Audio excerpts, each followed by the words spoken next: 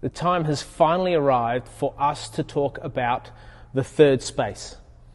If you've been tuning into these videos or reading the sermons or had anything to do in connection to where we're at the moment, you would have heard me mention the third space, the third place, plenty of times. It's that place where it's not our home ground, it's not the church, and it's not a place where people live, but it's the other place where it's kind of neutral spiritual playing field, where nobody comes in with a specific advantage, but everybody comes with an openness to hear. There's kind of a greater trust because everyone's in the same vulnerable space. That's the third space. And the things that make a third space are meaningful questions. They are places and spaces, relationships we have, connections that we have, where we share and interact with meaningful questions.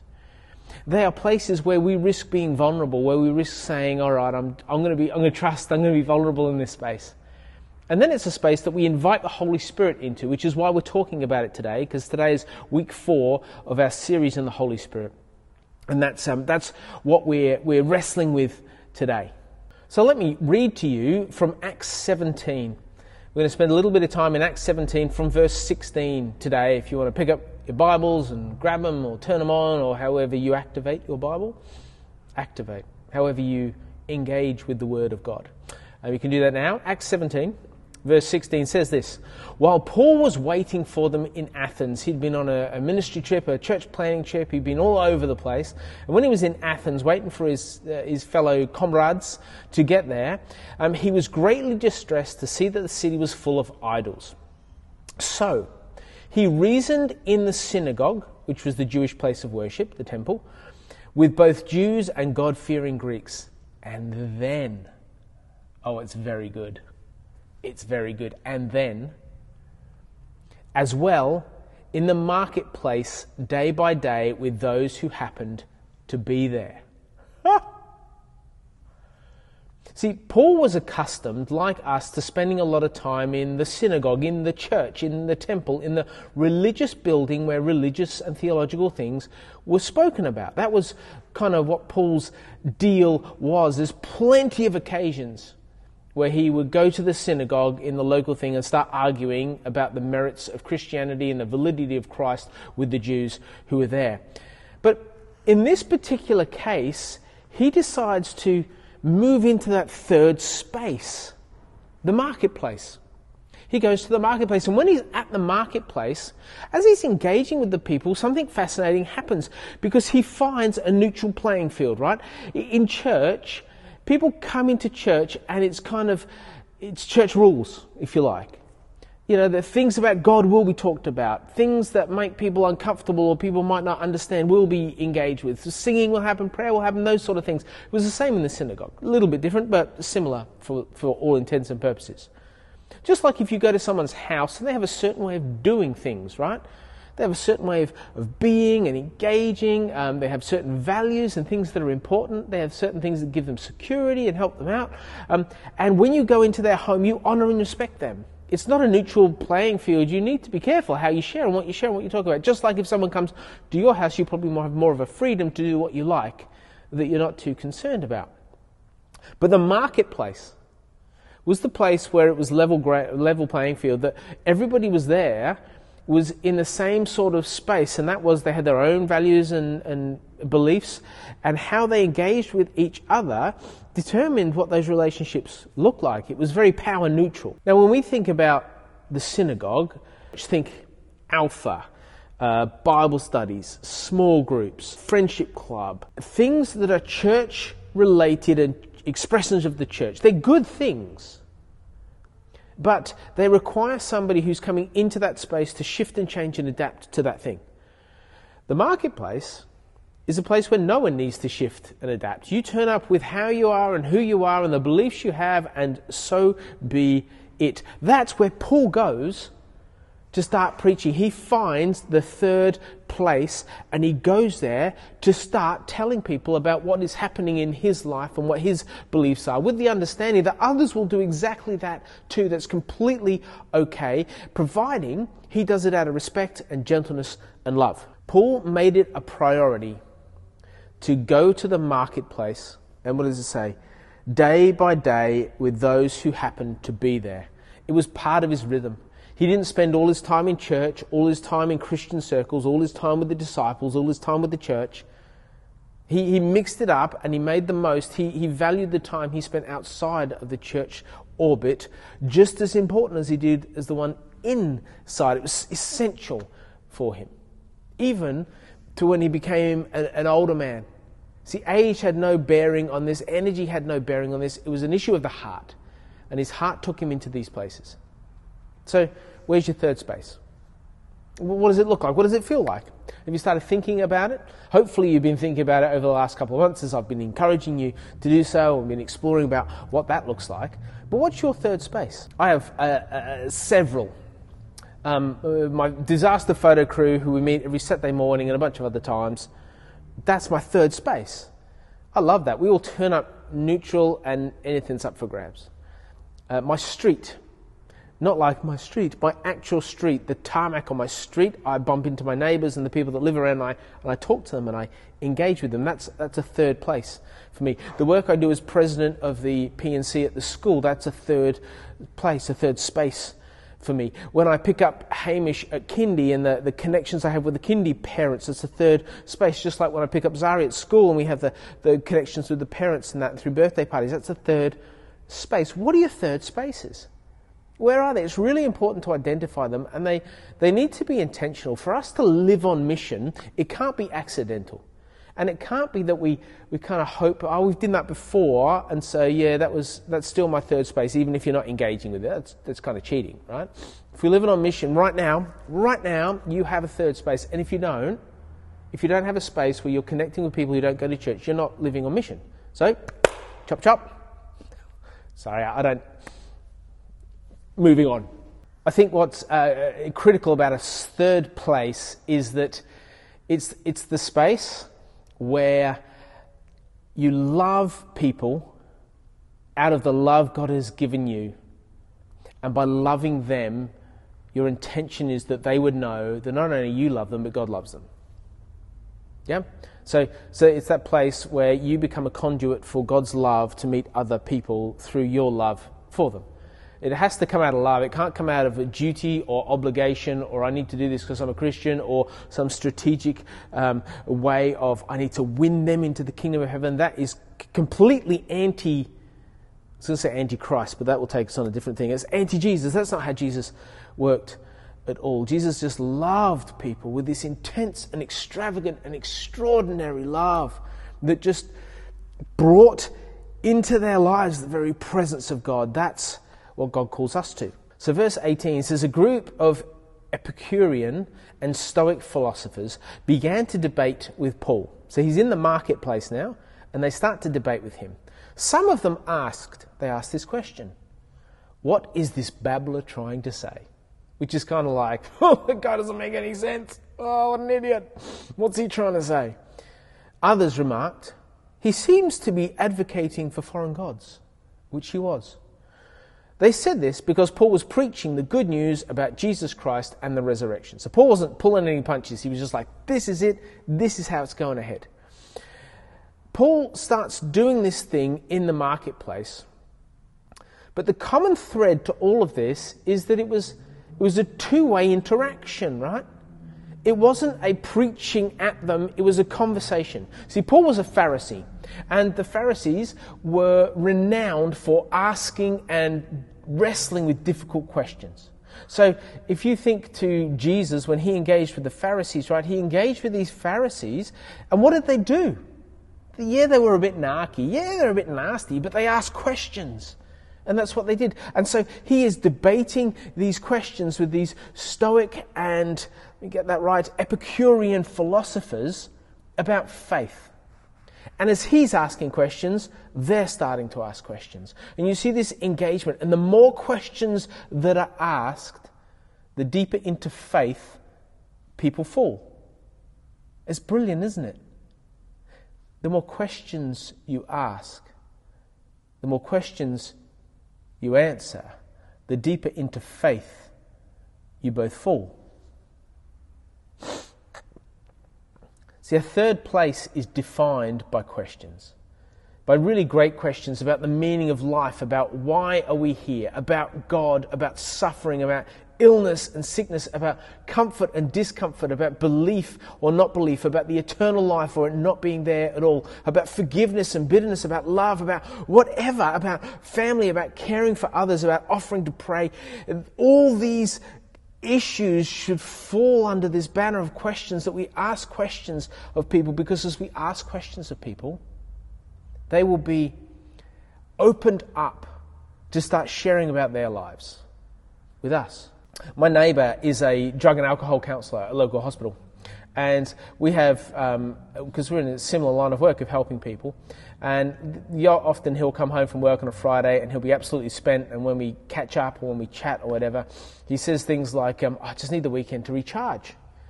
So I ask a question. I say, what does recharge look like? He says, it's probably a bit of meditation, actually. And I say, I'm kind of into that. I do a lot of praying. What does your meditation look like? How does that work? What do you think on? Why is it important? And we have this conversation about questions that leads us deeper and deeper into Christian faith. Questions create opportunities for God's Spirit to move.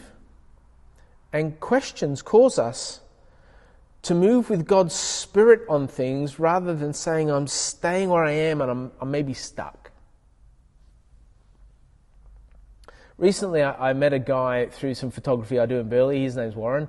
He's a lovely guy. And he asked me, through the course of this conversation that we had, it was quite a long conversation, he said to me, is this your full-time gig, photography? And I said, no, not at all. This is not even a part-time gig. I'm actually a pastor. And he went, huh?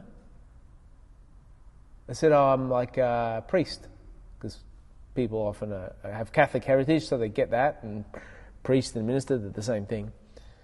And he goes, do you mean a vicar?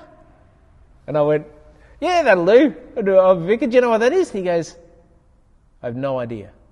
I'm so sorry. I go, no, not at all. He goes, well, what is it?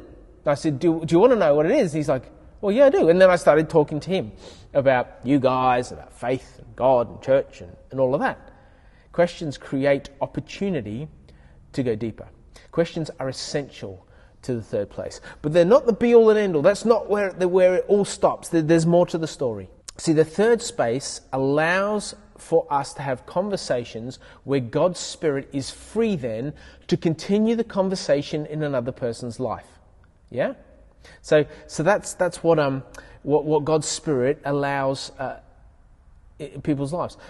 So the second component is that we need to come at this with a vulnerability. That means risking, it means trusting, it means just lending ourselves into the circumstance. Listen, verse 19.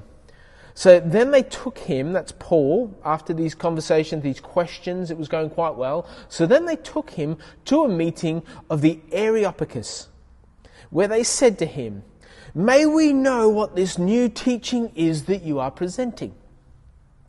So Paul's preaching in the marketplace.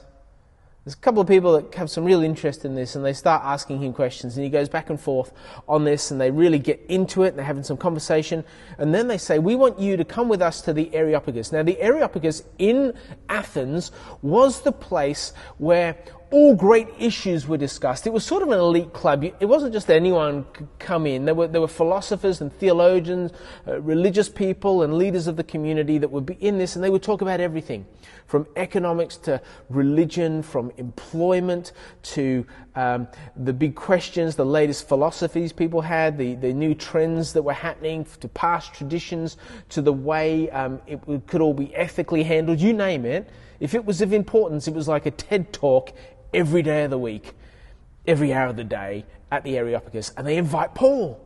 They say, Paul, come. This is going to be amazing. It's going to be incredible. And they ask him the question. A question, right? It starts with a question. May we know what this new teaching is that you are preaching? And what Paul is forced to respond to is, how much of myself will I share? How much of myself will I share? And that's the question when it comes to sharing what Jesus has done in our lives, isn't it? How much of myself am I willing to share? How vulnerable will I be? How much can I trust? How much can I Can I move this conversation into with someone that's not even a Christian? How much of myself will I share? This is why some of you are terrified of these conversations.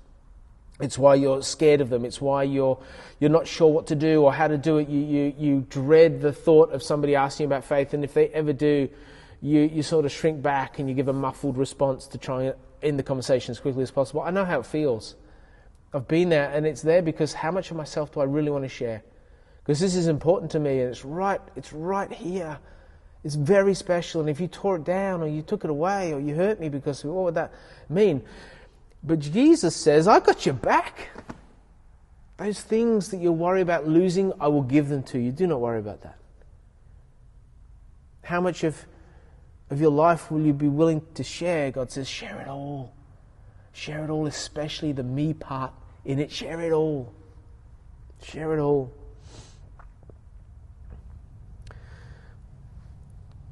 People that I've known for a long time, and I've shared with God about them lots, but they don't go to church and so forth. I frequently hear them say things to me like, you're a giver, you always offer yourself to other people.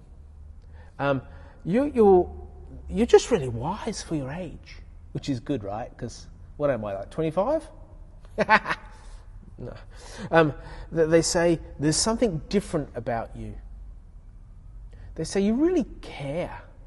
You really get me. They say, I don't know why, but I can trust you.